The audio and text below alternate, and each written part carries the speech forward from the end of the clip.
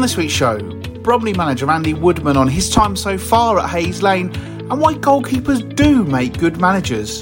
It just fascinates me that. It really does fascinate me when people say that, as if we don't understand football. The old thing of special breed and all of that, I've heard it all over the years.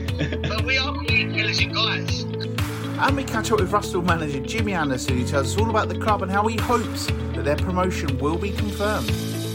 We're not jumping at it at the minute because until it's all completely signed off, you don't know what the FA can pull out and change their mind or whatever. So we are excited, yeah. Hello everyone and welcome to this week's episode of the Kent Non-League podcast, brought to you in association with SCSA Sports Management. There's still lots going on in our little bubble of Kent Non-League football. We've got 2 interviews for you this week to enjoy. Well, I certainly enjoyed them both anyway when I was recording them. As always, I'm John Phipps. This week, I listened back to the start of the first episode of this show, and ever since, I've been wondering how it ever got off the ground. And on the line now is a man who I haven't really conversed with much this week, so I'm short of something to introduce him with. So let's go back to a default setting. It's all-round nice man and the best co-host I could wish for, Mr. Matthew Gerrard. How are you, mate? Not bad. Yeah, it's again, not much happening. Weather's still pretty ropey, but getting out and about with a dog. I've had a couple of crazy events this week regarding kids and cutting myself shaving and it wouldn't stop. But apart from that, everything's carrying on good. Yeah, no, the weather's been all right, actually. It's been rubbish today, but I was not here at the weekend and the weather was absolutely gorgeous. Well, because as I'm taking the dog out now, like twice a day, you do not realise, it's not that warm, you know? Yeah. So I'm waiting for that moment when I can. And to be fair, normally I live in my shorts, and the shorts haven't come out of the cupboard yet. Yeah, that's true. I know it's not warm. Normally, this time last year, when it was lockdown 1, it was absolutely boiling.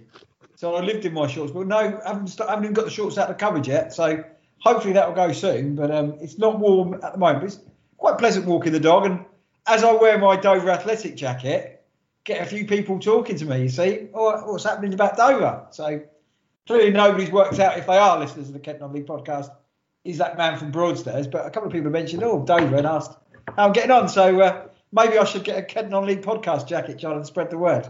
I was actually going to ask you, funnily enough, if you'd made any dog friends yet since you've been walking out. So it's good that people have been coming up to you and asking, and maybe we should get you a Kent Non-League podcast coat. That would be some good advertising. Yeah, I was speaking to a guy because he knew Scalacci.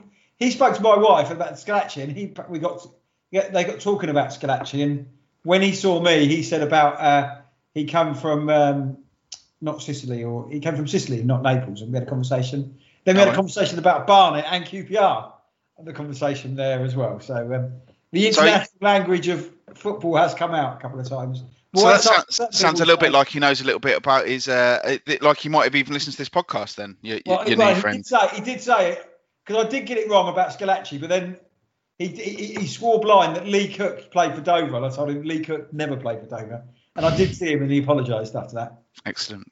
Well, so I don't like being proven wrong, particularly about football. So I was a bit, Scalacci's done me there. But then when he said about Lee Cook, I was like, no. Just like that politician that used to be on our show. No. So I'm really one of those words. Good. I was proven wrong myself today. One of those domestic incidents where something was said to be in one room and I said, no, it's not. And then I was encouraged to go back in and look.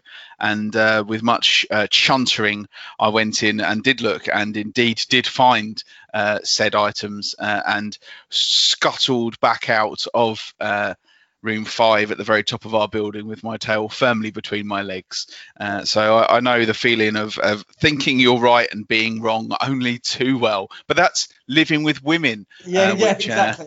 We had this conversation. Yes, women. Yes. We better move on, John. But we better had, or else we're going to get in all sorts of strife. So we appreciate their listening. We do, but fortunately those do not include either of our other halves.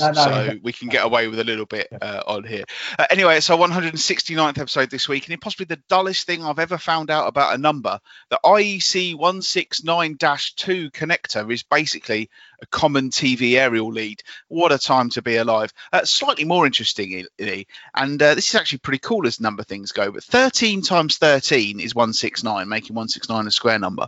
But if you reverse those numbers, it's also a sum that makes up as 31 times 31 is 961. Isn't that clever? That is clever. Those things are quite. I never knew that, but very clever. Yeah, 13 by 13, 169. So, yeah, we've done well, mate, to get 169 shows out of this. Well, having listened to the first one, we did well to get 2. I mean, honestly, like, it just sounds like it literally, you know, like now we talk for a couple of minutes as we are now, but literally I just went at the first episode, I went, hello, this is John Phipps, this is the Kent Only podcast with Matt Gerrard as well. The season starts on Saturday. Looking forward to it, Matt. And that was how we started the first ever show. Half the thing is about certain people might listen to the first 10 minutes and don't listen to the rest of it. So hopefully listen to this for the bands, really. So absolutely, it's part lifestyle show, part football show, but we are going to do some football stuff. There's lots going on this week, and for the first time what seems a lifetime, we're actually going to start the show by reflecting on a match that actually happened at the very beginning. Bromley won at Halifax on Saturday to maintain their unbeaten start to life under Andy Woodman, but that run came to an end on Tuesday night as they were beaten 2-1 at Hayes Lane by Chesterfield. So early on today I caught up with the recently appointed Bromley boss, and I started by asking about that defeat to the Spyrites on Tuesday. It was a little disappointing result from the point of view that we've had a good run, and you never want to see it come to an end. But full credit to Chesterfield. Look, they're a big club in this division, with a very big budget and a really good team. So for us to be mixing it with a club of that size probably shows you how far Bromley have come in a space of time. So yeah, disappointing, but I think we need to keep things in perspective a little bit. It's been a fantastic start for you since you took over, though. Yeah, that's gone well. It's gone well. Can I take all the credit for that? Probably not really. You know, the lads have brought into what I've asked them to do, and we're setting up. We look organised, and you know, small margins have gone our way. So all of that said and done, it's been a good start. What was the aim when you came in? Was it to get into the playoffs? Because you've still definitely got a chance of that, haven't you? That's a sort of it's a good question. That there's never been any pressure from the owner. Absolutely no pressure like that actually at all. I think me being in football all my life, I put my own sort of pressures and demands on myself. And of course, getting promoted, getting out of the division would be why we're all in it. But really, it's about finding out about the team and the players and sort of hopefully building some foundations, going forward. But of course, yeah, I'd love to be in the playoffs and be in the mix. But there's definitely been no demands or no real sort of pressures from above, that's for sure. It's been quite a run of fixtures for you, hasn't it? You've played Chesterfield twice, you've played Halifax, you've played other teams in and around the playoffs, and you've got more to come, obviously, with Hartlepool on Monday and others in and Notts County twice as well, I think it still is. So it certainly is a tough run of fixtures. So the fact that Bromley have been playing so well, you've got to be pleased. Yeah, for sure. I mean, look, at this stage of the season, I always think they're always tough. Whether you look at the top half or the bottom half, they're always, and I know no one can go down this year, so it's a little bit different, but I always think this is the business end of the season. So whether you're, whoever you're playing, it's going to be a tough game. And there's people playing for their livelihoods as well. That's the other factor. There's a lot of these footballers are playing for their next contract, which I'm only too aware of when I played at this level. So they're all tough, and everyone's got to play everyone. And I've said to the guys all the way, since I've been here, there'll be bumps in the road, and it's how we cope with those bumps in the road. And if we play like we did yesterday, with the same sort of spirit and desire, we'll give ourselves a good chance against anybody. What was it about Bromley that made you think that the time was right for you to step into management? Well, I think everyone that's coached or is coaching at any level always has a desire to manage. And I've been, fortunate enough to work with some really good managers, at the highest level, Premiership level. So the opportunity was put to me, and I just thought, well, look, it's now or never really that I do this. And I just felt it was the right time for me as someone that's been in football. I felt that I've earned my stripes. I've seen one or two comments from people saying a bit strange decision and a goalkeeper being a coach. Well, I must remind people that I've been in this business now for 35 years. So I think I have learned one or two things en route. And the people that have made those comments haven't even coached at any level. So it's kind of fascinated me hearing those comments, which I haven't sort of got too stressed up about. But yeah, of course, why wouldn't you want to be a manager of Bromley? It's a club on the up. It's got an owner that's very ambitious, but sensibly ambitious. And it's a good place, so it all sort of fitted for me. And that said, it's been a real privilege to be Bromley's manager. I'm really, really honoured to have this position.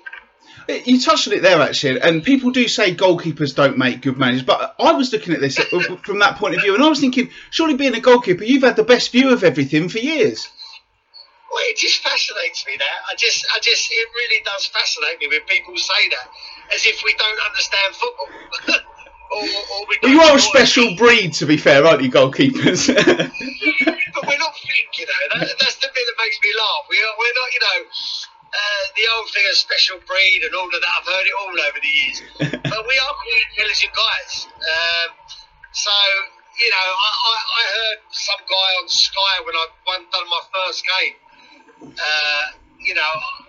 think he's a coach of an under-12 team somewhere. I can't remember where. Someone told me, and it fascinated me. I was like, well, this guy's having an opinion about me, and I've been in the Premiership, working with some of the best managers this country's seen, and you're questioning me why I've done this, and you've not even done anything, So that bit just fascinates me, and I listen to these people, and I know they've got a job to do, and they've got to talk.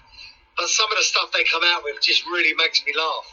And it's kind of, funny enough, I haven't heard too many comments since we started winning games. So long may it continue. Maybe hopefully I could be a trailblazer for more goalkeepers to become managers.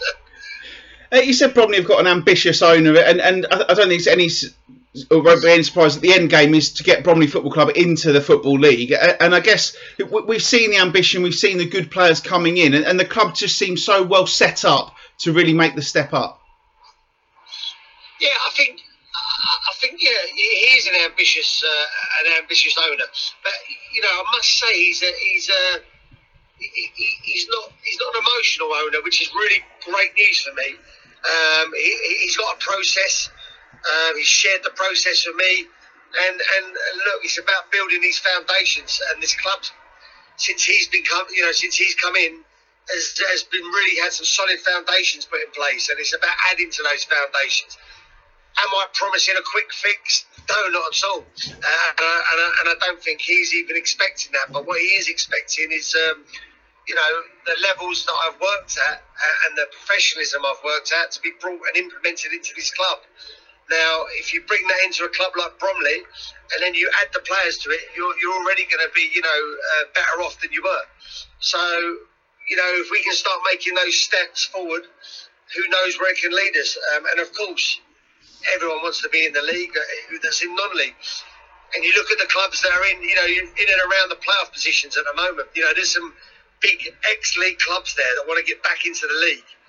So for us at Bromley to be in that company is testament to Bromley Football Club, in my opinion. So yeah, we've got an in-house plan which we'll keep in-house, and hopefully we can sort of adhere to our own process. Now, Matt, I'm really struggling here to think of any people who might have said on any podcasts that goalkeepers don't make good managers. Any ideas, mate? Yeah, well, it's lazy journalism probably from me on that. But to be fair, I really liked how he came across in that, and he's got a valid point.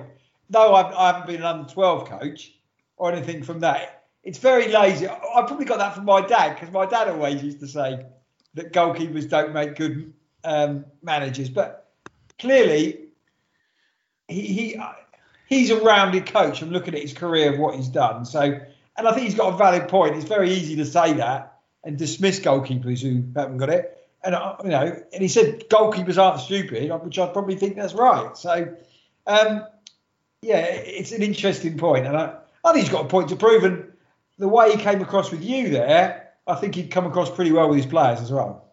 Yeah, I think. I wondered how it was going to go. The interview, obviously, the first time you speak to a manager is always a little bit of what's going to happen? But you could just tell he was enjoying having a conversation about everything that's going. And they've had a great start to his tenure. Unbeaten until Tuesday night. So whatever he's doing is right. And it's interesting that he said, "I've not come in with any pressure on me. There's no one telling me that I've got to get into the playoffs this season. There's no real pressure on him at the moment." And I think everyone is reaping the benefit of that. It was interesting trying to think back why Neil Smith lost his job. Wasn't it that they did say that they didn't think they'd get in the playoffs? So I think it's an approach, the going with Woodman, to look at the club and maybe move on for next season. I'm sure Bromley would be disappointed if they didn't get the playoffs. And, he's played down their chances there, but the investment in the infrastructure of Bromley is going in the right direction, and the players they've got is a way forward for it. So I think he came across really well in that interview, and I, from now on, I knew look at the Wolves goalkeeper. The Wolves manager used to be a goalkeeper, didn't he? So I don't think it'll be critical, but I think he came across as very good, and I think he's there for the project. And I think if you speak to a lot of Bromley fans, I know they're not on the ground, the results they've had, they've probably forgotten about Neil Smith, and maybe that's the beauty of footballers sometimes. Yeah, there was a question at the very end, actually, but unfortunately Andy lost a bit of signal, where I asked him about the lack of supporters being able to get into the stadium. And he said, hopefully they're enjoying what they're seeing when they're watching it remotely, but we can't wait to see them. And I think it will give Bromley fans, when they are allowed back in, a real sense of excitement, I suppose, to go and see, because of course they all love Neil Smith, and Neil Smith did a fantastic job, and Neil Smith remains a wonderful man. But Andy Woodman there has come across as a really nice fella, and his experience is second to none. And I tell you what, Matt, I'm excited to see how he uses the contacts that he's got in the transfer market in the summer, because I think he's going to be able to get some great players in, but also he's using what he's got really well there. Michael Cheek is still banging the goals in, as Michael Cheek always does, but also young Jude Arthur's getting more and more involved in the team. Professional contract signed on Tuesday, marked it with a goal, and that's the sort of thing that he wants to bring in. And I get a really good feeling about Bromley, which we've had all the time over the past couple of years, but it almost feels like maybe they've gone up a notch by bringing in Andy Woodman. Yeah, I said before, I think maybe Neil Smith couldn't take him to the next level. Maybe with Woodman and maybe the backroom staff he's got with Roger Johnson, they're just moving it to the next level from what they can. Again, I think it's great that Jude Arthurs, I think he was on loan at Lewis last season. So, they brought a player in. I think he was at Gillingham for a while. They're looking to bred that, and they'll put experienced players with it, and he'll only learn from that. So, yeah, I think it's, again, as we've said before, a lot of these transfers in the summer, what players people are going to be doing, you've got to look to see what they're doing. But I think Bromley, if they don't go up looking at their fixtures, it's in their own hands still, the teams they've got to play. If they miss out, I think there's growth in the club. I think, and that's what it is with Andy Woodman. I think the fans can probably appreciate that. As I said, the king is dead with Neil Smith, but long live the king. Yeah, and obviously they don't have a game on Saturday, as they should have been down at Crabble. But on Monday, Hartlepool at home, and that is going to be a tough game for them against a side who are very much in with a shout of getting up to the very top. Yeah, it's very tight at the top of the division. So, Bromley, still level on places in the playoff position. So it's no disgrace to lose to Chesterfield after the results they've had after beating Chesterfield. So, yeah, interesting time. I see a lot of games in the National League because of the COVID. A lot of teams are sort of playing back-to-back matches or very close matches. And you very rarely see both sides winning in those. So I think it must be quite difficult. You know, you think of the games that are coming up against Notts County. It's in their own hands. If we can get players fit and everything like that, the players coming back, could be an interesting turn. If they miss out, don't think it's the end of the world, but they'll go again next season. Yeah, just to clarify, Bromley's running. We did kind of touch on it last week. They've got Hartlepool this weekend, and then they have got to play current leaders Torquay away the following Saturday. Then they've got Wealdstone away, which is obviously a slightly different kettle of fish from the others. And then they still have to go to Notts County, play Notts County at home, and they also have to take on Aldershot. It's a tough run-in, but as you say, Matt, still in their own hands. Even though Notts County are sinking down the table after an absolutely dreadful run, Bromley are still in with a shout. And what is interesting as well, Matt, is I'm looking at the league table. I've got it in front of me, and I didn't realise just how prolific goal scorers Bromley have been. 55 goals they've got in their 36 games. Only Halifax, Stockport, and Torquay have scored more, which is impressive, isn't it? Yeah, well, you know, when I saw them look 4 past over the players they had in, those goals don't count. That didn't happen. It was a figment of your imagination. Anything that happened that day didn't happen. Going on the basis, they look like they're going to score goals. Right. Well, you know, when you see it side and you think, oh, they're going to score goals with the players they've got. Dover looked totally opposite, but that's a different thing. But they look, you know, the players have got the providers, and with Cheek is a proven goal scorer. He's level 20 goals a season, and the way they play and good aerial ability with Bush and people like that. Yeah, good to see. Always scoring goals. I think he'll be a little. I know he had a few clean sheets at his early start, Addy Woodman, but since then they've conceded a little bit. But maybe he'll be working on that as well. So. Yeah, interesting times ahead. So, but again, a lot of the players I think probably there for next season as well, because they were sort of tied down before he came in. So, yeah, could be a solid base for next season if it doesn't happen this season. But anything can happen once you get in those playoffs. Absolutely, and he did also say that he wants to play entertaining football. And going back to the whole goalkeeper thing, I do think as a goalkeeper you do see the game more widely because you're at the back and you're watching everything. If anything, you know, I would say, why would a goalkeeper necessarily be a worse choice for a manager than a striker? Because a striker tends to only see, I suppose, what's in front of him, whereas the goalkeeper will have learnt a lot, and his coaching expertise is second to none. But it's great to hear that he wants to play good football, and that's what Bromley are currently doing. I suppose as a goalkeeper, and as he said in his interview there, that you probably got pigeonholed into basically your job is to become a goalkeeper coach, rather than thinking that. And maybe his decision to leave Arsenal and move away from that sort of regime is to say, right, now is my turn. He's learnt his thing. I'm sure he worked with other players rather than just the goalkeepers, but you know, he's highly qualified, given a chance. And from what I've seen so far, it's a very shrewd appointment by Bromley. Very surprising as we thought, but very shrewd. Absolutely, and good luck to Andy for the rest of the season. We may be speaking to him again during the playoffs. Who knows? Elsewhere in the National League, Dover Athletic have this week announced that they will be going back to being a part-time outfit next season. The club only went full-time in 2018 when Andy Hessenthaler was appointed manager, but following the difficulties of the past 12 months, they're now set to go back to training 2 evenings a week, although Hessenthaler will be staying on as manager for next season. Matt, as a Dover Athletic fan, what are your thoughts on that? Not a surprise, is it? No, I think it was inevitable. I don't think Dover could say they would go, you know, stop the league and carry on full time. Haven't got the resources to do that. Paying for the full time training ground, paying full time wages.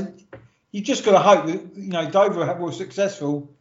Top 10 finishes all over the show with Chris Kinnear, who was part time. So there are good part time players out there, players that you can pick up, and certain players maybe at the end of their career who are just starting going to university or train or doing something different and needing to earn some money as well on the side playing football. So, yeah, it's, you know, Dover can't stay on their laurels. 4 months before the season, they should be preparing what they're going to do next season. I'm sure Andy Hessenthaler, which we'll try and get on the show next week, is probably looking at players, talking to players like he would have been doing if it was a normal season. So, yeah, no surprise. Now the hard work starts for Dover. I think, Matt, that there is potential actually for Dover to do well, because there are players who don't want to be full-time footballers, who have got other business interests that they don't want to lose or other jobs that they don't want to lose. But being able to play at the highest level of non-league football has got to be a carrot for some of these players. I remember several years ago speaking to a player who joined Margate, and I said to him, well, you know, you're only 24, 25. You must like want to get back into the full time game. He said, do you know what? No, I don't.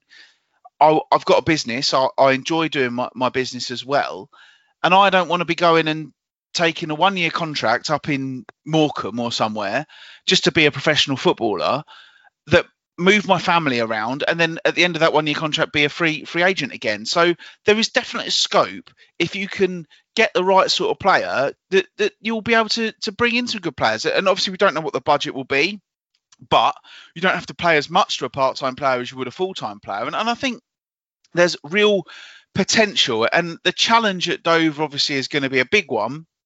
But if you get the right sort of personalities in, and I think by being part-time, you might have a better chance of getting those right sort of personalities in to really want to upset the apple cart. Yeah, I think that's Dover have got to utilise that, because everywhere they go, people are going to be critical of them. Probably certain sides who miss out at the top of the table and they miss out promotion by saying, oh, we played Dover and we beat them, we should carry on. That's by the by. But yeah, the thing is, he's got to. Last season was a very young side when they went full time. Didn't really work. So for me, he's got to get the spine of it. He's got to get a quality keeper. That is absolutely. That should be his first job. A good, solid goalkeeper who could earn you points in this division. Who's been there? The goalkeeper position was a real problem last season. Get your spine sorted out, and then maybe other little bits can come together from that. It's going to be difficult, but reading between the lines, I think Jim Palmer seems pretty confident that at least the fine and maybe some of the points could be put in. But we won't know that till the middle of June, apparently. No, but I think the scope is there for Dover to get out there. They've got to do the homework now, John. They've got to look at the. I know Woking are going full time, so they might have some players and other players around. But there is players there, as Chris Kinnear. You've got to have your contacts to see if you can sort it out. So and utilise the loan market if you can. Yeah, well, we will look forward to hearing Andy Hessenthaler's views. Hopefully next week's show, and then we will discuss a lot more. But I think it's a sensible decision for Dover given everything that's gone on over the past year or so. And I wish them all good luck with it all. Let's drop down a few divisions now then for our second interview of the week. A couple of weeks ago, we learned that plans are in place to promote teams from the SCEFL on a 2-season points per game basis, news which has severely upset some people outside the county. But thankfully, most in Kent seem fairly level-headed about it. That decision has now been ratified by the FA, so it's all systems go. The top 3 teams in the SCEFL Premier Division have been invited to apply for promotion, with Corinthian getting first dibs as long as every box is ticked with regards to ground grading and so on. But Sheppey and Chatham are waiting in the wings just in case. In the first division, though, Kennington, Holmesdale and Rusthall have all been put forward for the 3 promotion places. For the latter, it will mean a return to the Premier Division after 2 non-completed seasons back at Step 6. The man who's led them through out that is Jimmy Anderson, and I caught up with the Rusthall manager to discuss all things about the club. Hoping to be promoted into the Prem, where we've wanted to be for the last 2 years, with obviously what's gone on and stuff like that. That was our aim. When I first come into the club, in the first season, obviously the club wasn't doing that well. I come in over the Christmas period, and then unfortunately we got relegated into the SCEFL 1. But yeah, like the news the last couple of weeks, obviously we're not jumping at it at the minute, because until it's all completely signed off, it's still, you don't know what the FA can pull out and change their mind or whatever. So yeah, so we are excited. Yeah, I suppose it's a funny way for it to happen, but I guess over the past 2 seasons, you will certainly feel you deserve a shot at the SCEFL Prem again. Yeah, 100%. I do agree. From our point of view, it's what we were hoping would happen. But yeah, I can understand there'd be some teams disappointed in the way it has happened. Like us, Kennington and Holmesdale will be thinking the same thing. They wanted it to happen. But yeah, we certainly feel like we deserve to be in the Prem for what we've done on the pitch and off the pitch. So yeah. And just in general, I mean, obviously you took over the club. You said it was tough, and obviously you got relegated, but you've done well to build back up. Yeah, so obviously my philosophy is to play football out from the back, have a young team, give people a chance. And since I've been there, we obviously tried to save the club. Unfortunately, if I was probably there the whole season with the results we got in the back end of the first season I was there, we might have stayed up. You never know. And then since then, we've kind of put together a really good squad, a young squad, probably the average age of 22, something like that. And yeah, we've made it a real family unit. Like with the fans, we have unbelievable fans now. We have about 200 plus every home game. And it's a great club to be at. They've bought into what I want to do. So yeah, it's going really well. And obviously, being in Tunbridge Wells or just on the outskirts of Tunbridge Wells, you've got a big rivalry that you'll be hoping to sort of renew next season.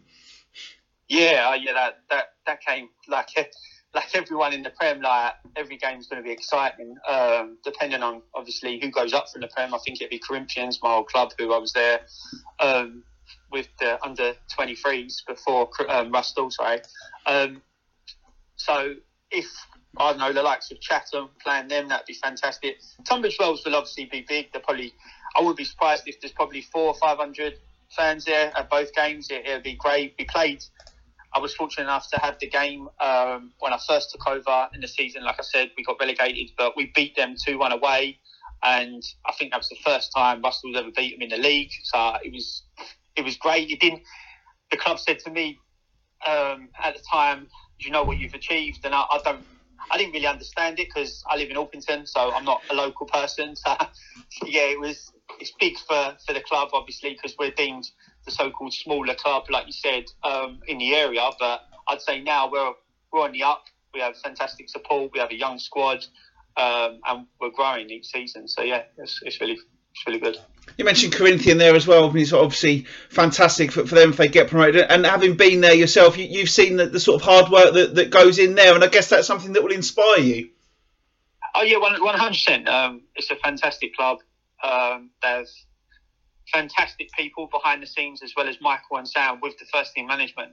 Tony Sitford, I learned so much off of him when I was there. He's one of the directors at the club. But like, yeah, the way they hold themselves on and off the pitch, their facilities, they truly deserve to 100% go up. And I have no doubt that they will do well in the league above as well. They have some great players. I learned a lot when I was there, and they gave me the chance to obviously develop as a manager and get the opportunity to manage at Rustle. So yeah. How hard has it been for the club, not just the team, but the whole club with everything that's gone on in the past, 15 months or so? It's hard because, like, obviously, when the season got none and voided, we were winning games, and the club were building, like, they were doing stuff behind the scenes for us to potentially go up to step 5, and then obviously the news of the pandemic and stuff like that, and then the none and void season, it hit us hard because obviously we worked so hard. We made a lot of memories that season. That's what we kept on telling the boys, like going into games. It felt like we would go into a game and we wouldn't get beat, and we were making memories each week. We went to Kennington and we were 1-0 down at half time, and I just said to the boys, like, this is what it's all about. If you want to be a top side, you've got to make a memory now. And we ended up beating them 2-1, and it just felt right. And then obviously it was hard to accept the none and void season, and then it's similar to now. Like, some clubs have gone back training, some clubs haven't. We haven't gone back because I kind of just said to the boys, stay away for a minute, like, until we know where we're playing. I'm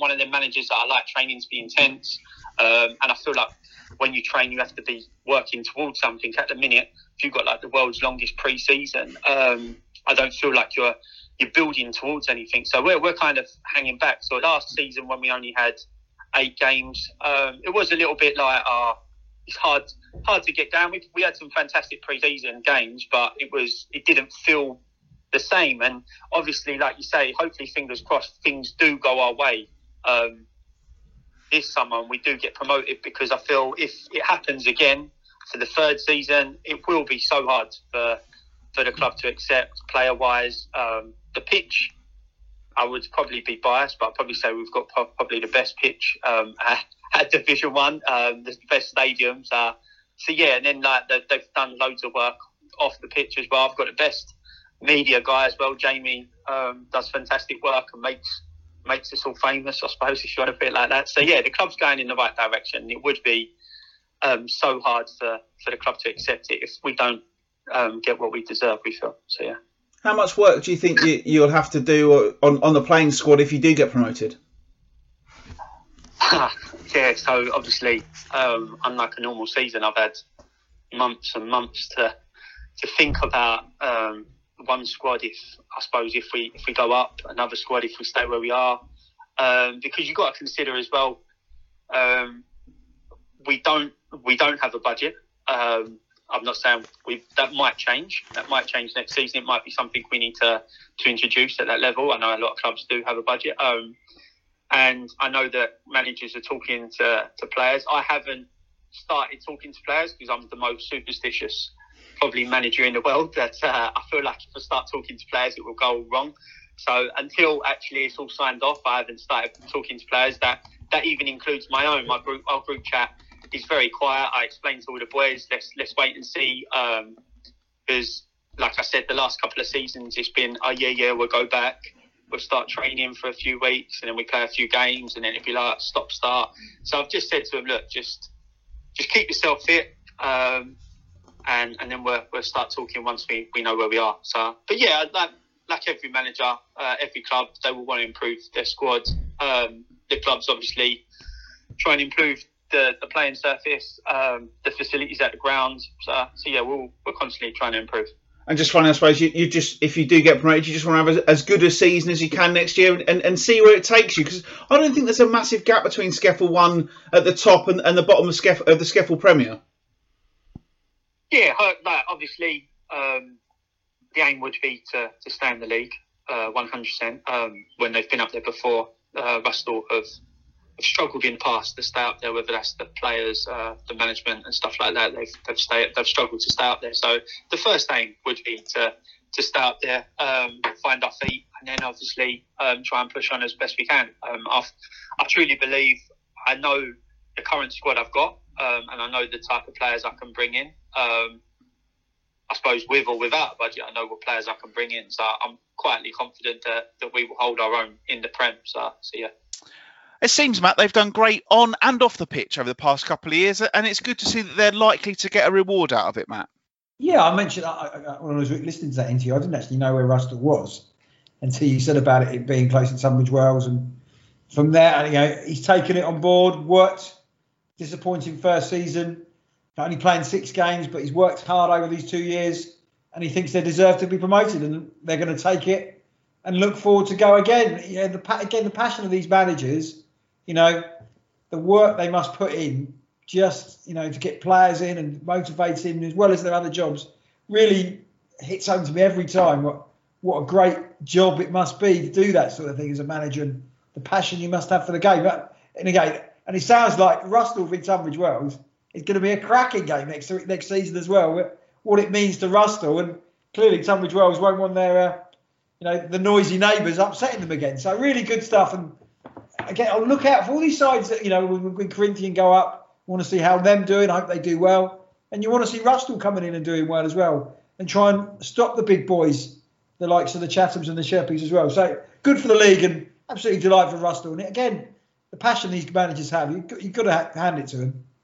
Yeah, I thought he came across really well, really, really nice chap there, and trying to get everything across. And he's obviously learned his trade. He mentioned that he was at Corinthian for a while himself, and he said Rustle haven't got a playing budget, or they didn't have this season, but he didn't know what was going to happen for next season. And that game with Tunbridge Wells, as you say, will be absolutely superb. You could hear how fondly he thought of that time when they went to the Culverden and won, when he was early in his role there, and how he said he felt if they'd had the full season, he would have been able to keep them up. And that confidence is a good thing. And if you've got a manager who really believes in himself and his team, that's part of the battle, isn't it? Because you can hear his almost infectious personality and his infectious belief in how good his team can be. And that's why it's so great that they have got that reward.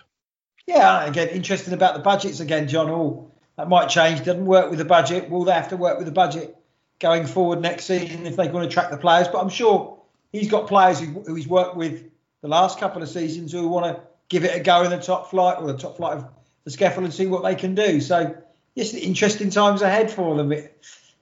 Was there a whipping? But there was a bit of a whipping boy last season. I can't remember the league table now, but I'm sure if they're organised from where they should go, they're going to be okay. So, and again, another interesting point as well, like we said, certain teams are getting going, aren't they? Starting the really early pre-season.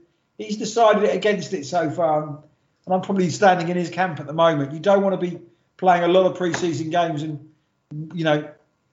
being a little bit too ready for the season starts, if you know what I mean. So, interesting to see what he said about that.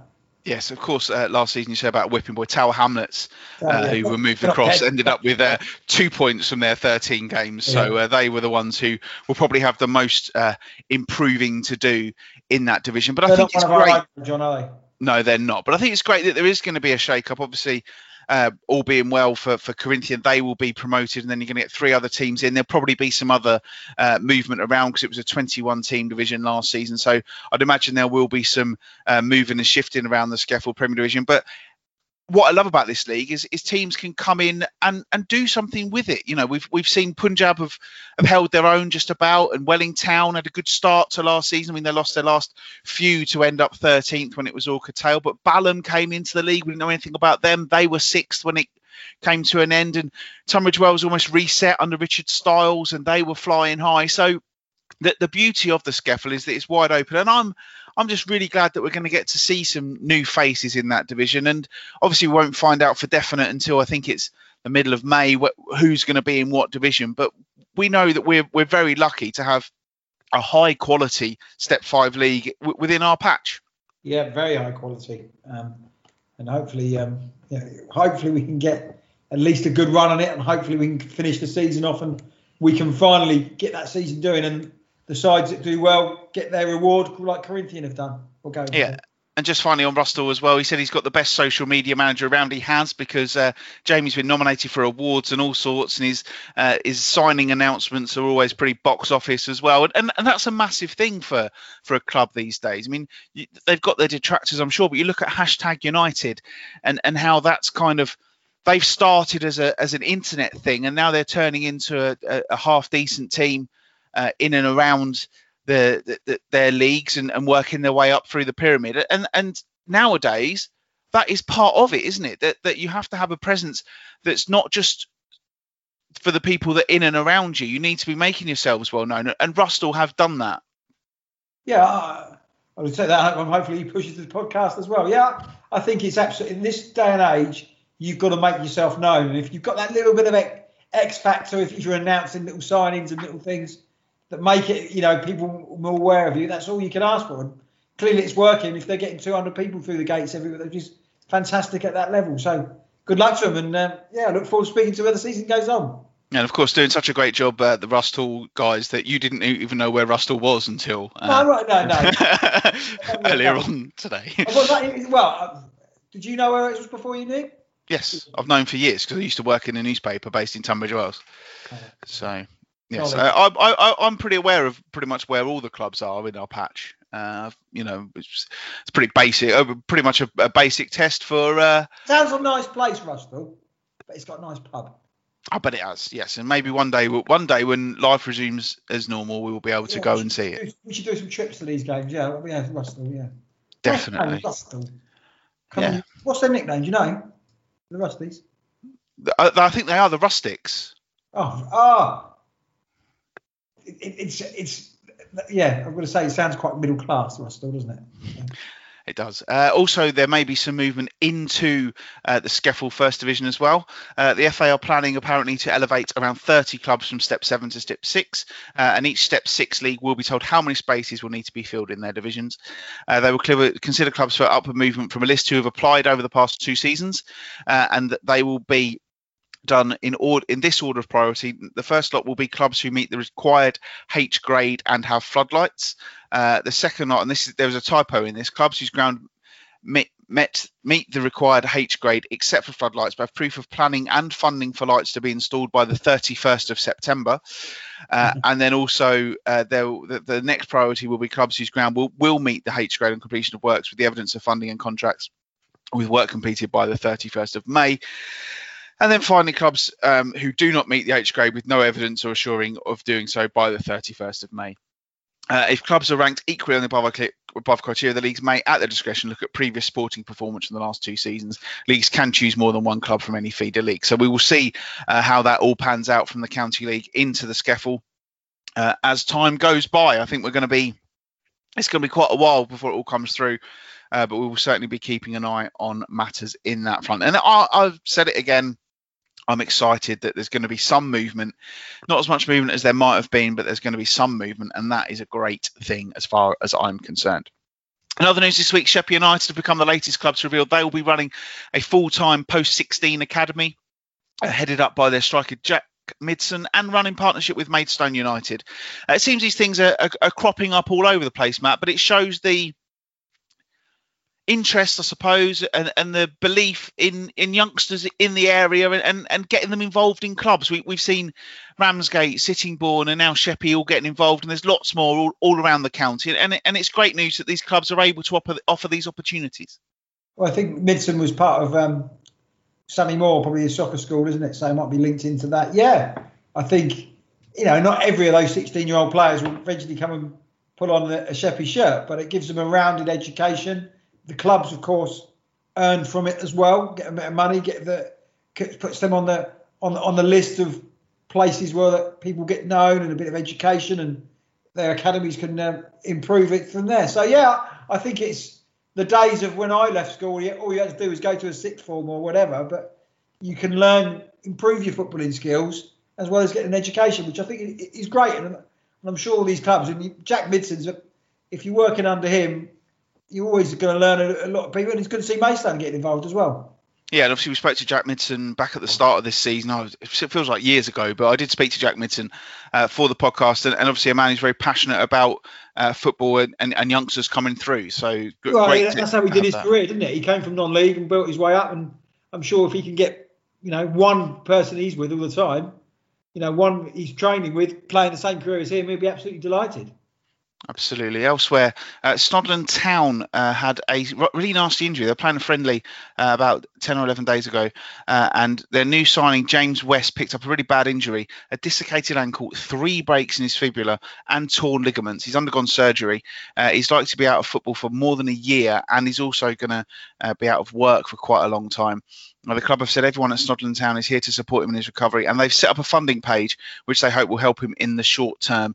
If you check out their Twitter at Snodland Town FC, you will see news of how to donate to that. Awful for James West, and the difficulty is as well, Matt. These teams are playing these friendlies, and these things can happen. And when I kind of saw about that, I kind of thought, it's all a bit unnecessary, isn't it? Because it's not a pre-season friendly. It's just a keeping yourself fit friendly. And for poor James, it's turned into an absolute nightmare.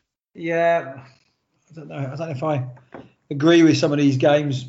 No, it's nice to get players out, and I appreciate they haven't been playing since October or whatever it is. But yeah, unfortunately, there'll be more of these things that players get injured, and that's a really bad injury there. And hopefully he can get back. But again, it's his working days as well, which will be an issue for him. So. Yeah, I don't know if I particularly agree with these friendlies. Maybe get going in the summer as you would do normally, and maybe the players are a little bit more hungry from that if you can do that. Absolutely. Not Kent news, this one, but Tony Russell has found a new club, and it's taken him and Joe Vines to Lewes, not too far up the road from me, so I'll be sure to try and see them a couple of times during the season, obviously when they're playing teams from Kent. And of course, we wish them both well.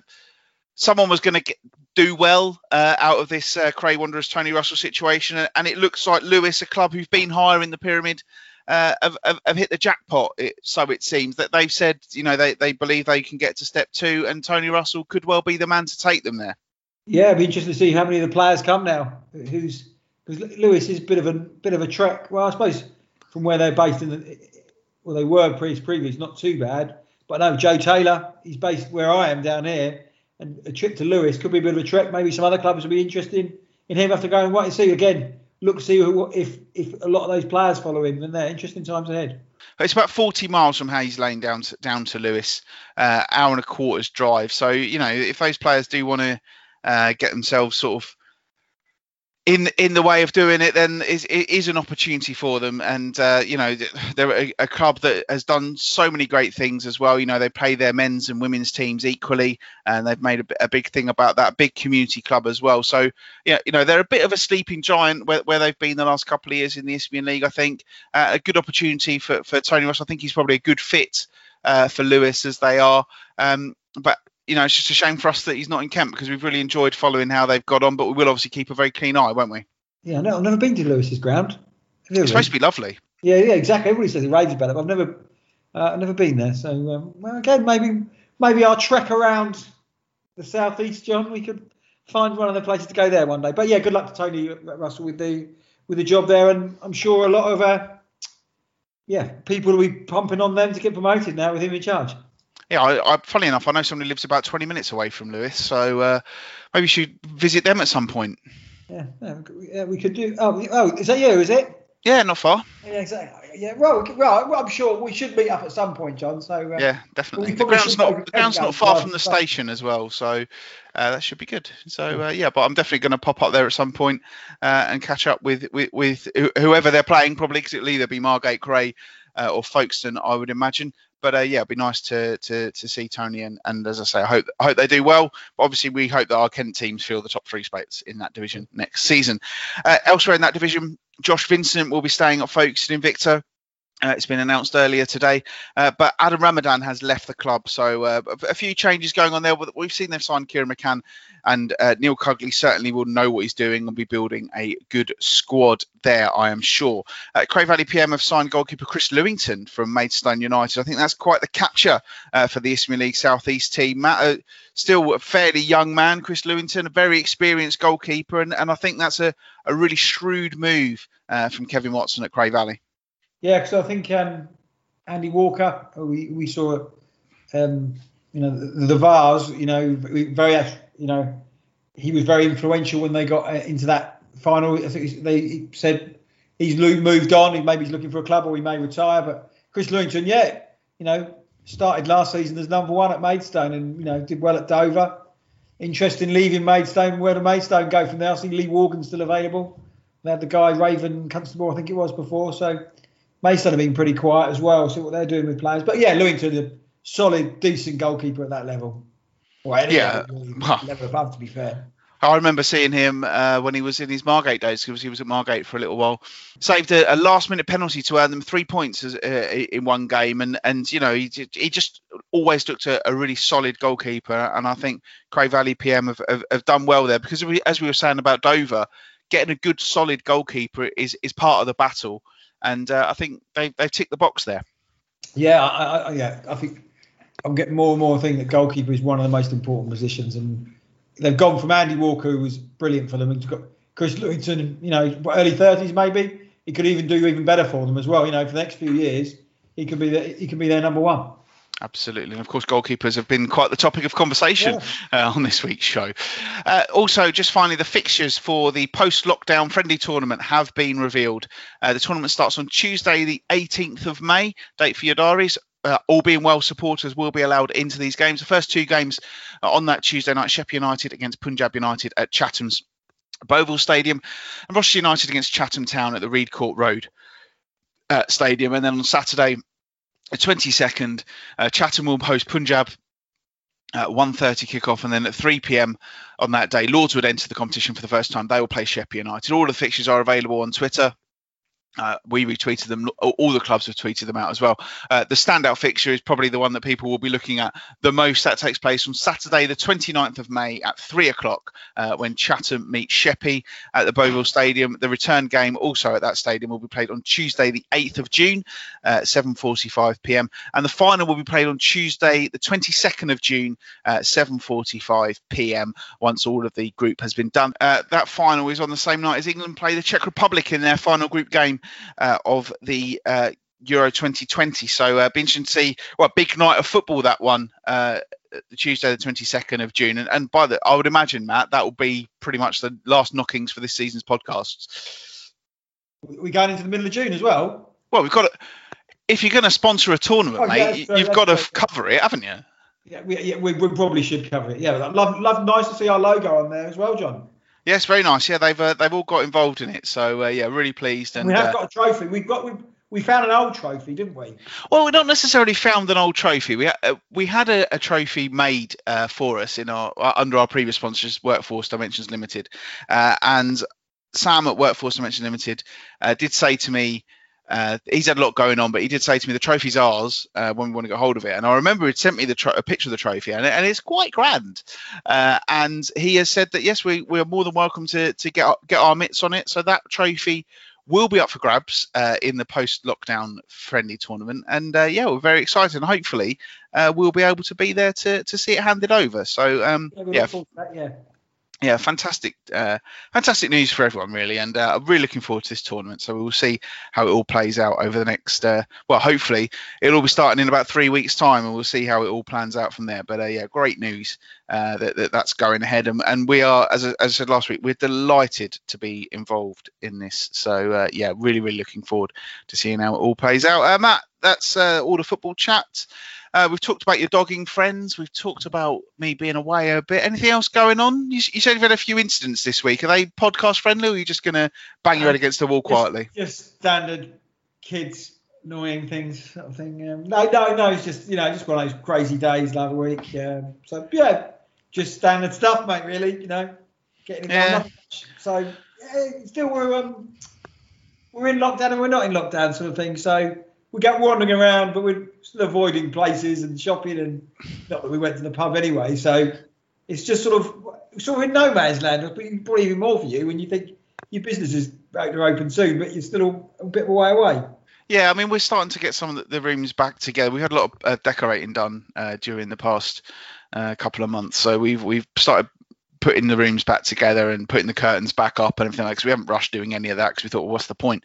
But we are starting to get ourselves all up together. We've got just under 3 weeks now until our doors reopen. I've got plenty of stuff going on away from that as well, but we went away, so we're taking advantage of the fact that self-catering properties are open. So we took advantage of that, and we went up to the northeast for 4 days last weekend. It was absolutely fantastic, to be honest. We had a lovely cottage that was in the middle of nowhere, so it was quite nice. Just got up in the morning and just went outside, and there was wildlife everywhere, cows and a horse and sheep, and there was just rolling fields for miles and miles and miles. We were right in the north of the Yorkshire Dales, and it was just so peaceful. And I'd get up in the morning and just go outside and sit and read outside with a drink in the mornings, like a nice cup of tea, and I had magazines and books and stuff, and I just sat there and I just really, really enjoyed being there and being away from everything, and a change of scenery was just absolutely fantastic. And of course got to see people that we know up in the northeast, which was great. And we went to a pub as well in a village and had a meal outside, and it was the best pub meal I've ever had. It wasn't warm, no, but we had coats on, and we knew it was going to be chilly, so we had a lovely time. And it was just great to get away, and just see somewhere different, because we know once everywhere else is allowed to be open, we are absolutely chocker. So we're going to be busy every single day from the 17th of May up until September, but we're going to be busy for the foreseeable future. So we've got to make the most of all this. We've got to enjoy our lie-ins at the moment and just get ready to go. So good stuff. People like you, the 17th is such a good date. So, I'm sure the sun's going to shine that week there. But the forecast is terrible until then. So hopefully. Yeah. So no. Yeah, I think we're finally getting close to the end of this in some ways. After we've had my jab, and hopefully you probably can have your jab too, can't you? Well, they're only at 42s, mate. Although I have actually been at the vaccination centre this afternoon at about 4:20 because someone who lives with me has had their second jab. Yeah. And I kind of jokingly said to her, see if they've got any spares, but she didn't. So, I'd have quite happily jumped the queue, to be honest, because it was getting towards the end of the day. If they had some spare, I'd have been there. But in Eastbourne, they are hammering through it. And it was amazing because she only got the text today at 2:00 to say, we're now taking appointments for your second jab. And she could have had it at 3:00 that afternoon. So they are moving it around really quickly. As soon as they can open it up to people under 40, I will get the text, and I'll probably be able to do it on the same day. So that's great. Right, really good. That's really good. So, we watched Too Close. Did you watch that one? Yeah, it was all right. You know where that was filmed, don't you? Part of it. No. You know the bridge that she drove off? Oh yeah, I want to know where that was. Did you? Yeah, my wife asked about that. Sheppey. Really? It's the old Kings Ferry Bridge. Because there's two. There's the new one that goes over that doesn't have to go up and down, and that is the one that until about 15 years ago that was the only bridge on and off the island. So if a boat was coming through, you just had a long wait. But yeah, so that was filmed in Sheppey. Oh, was that the one that they sort of closed it for a few evenings, a couple of months ago? Must have been, I suppose. Mm. Oh, well, I never knew that. Right, it's interesting. So, right. We wanted to know where that was. Yeah, it wasn't too bad, but we could go for a day out to see it. Yeah. Oh, it's interesting. I didn't know it was that. That's interesting. So you learn something every day. But apart from that, we're probably watching a match. No, I've fallen asleep a lot. Basically, 8:30, falling asleep. So what's the time now? 10 to 9. Oh, catch up past your bedtime. Yes, I'll probably watch the football. Then I'll go to bed because the wife's gone out to see one of her friends. So. Oh, is she? So you're in charge of the children as well. Big responsibility. Well, as you said, they seem to have lost the dog and it's gone outside. So, well, there you go. Well, that seems like as good a time as any to let Matt Gerrard be and enjoy the rest of his ruined Wednesday evening. So thank you everybody for listening to this week's show. Don't forget you can find us on Twitter at Kent NL Podcast. You can also find us on Facebook if you search for Kent Only Podcast. I'm at John Phipps 81. Matt is at Matthew_Gerrard, both on Twitter. Interestingly, of course, over the weekend there will be a blackout from all football clubs up and down the land, it seems, to protest against the level of abuse that is being directed at footballers and other people on the social media platforms. And we will be taking part of that. The Kent Only Podcast will not be tweeting or posting on Facebook over the weekend because it is important that someone takes a stand against this, and we are very small fry in the scheme of all this, but I think it's important that we get involved as well. Thank you very much to Andy Woodman and to Jimmy Anderson for their time this week. Really enjoyed both of those chats. Nice to get a couple of debutants on the show as well and learn a little bit about Rustle and the inner workings of a goalkeeper turned manager. So that was really good, and I hope everybody's enjoyed this show, and we will speak to you all next week on the Kent Only Podcast. And I will never say a goalkeeper does not make a good manager again.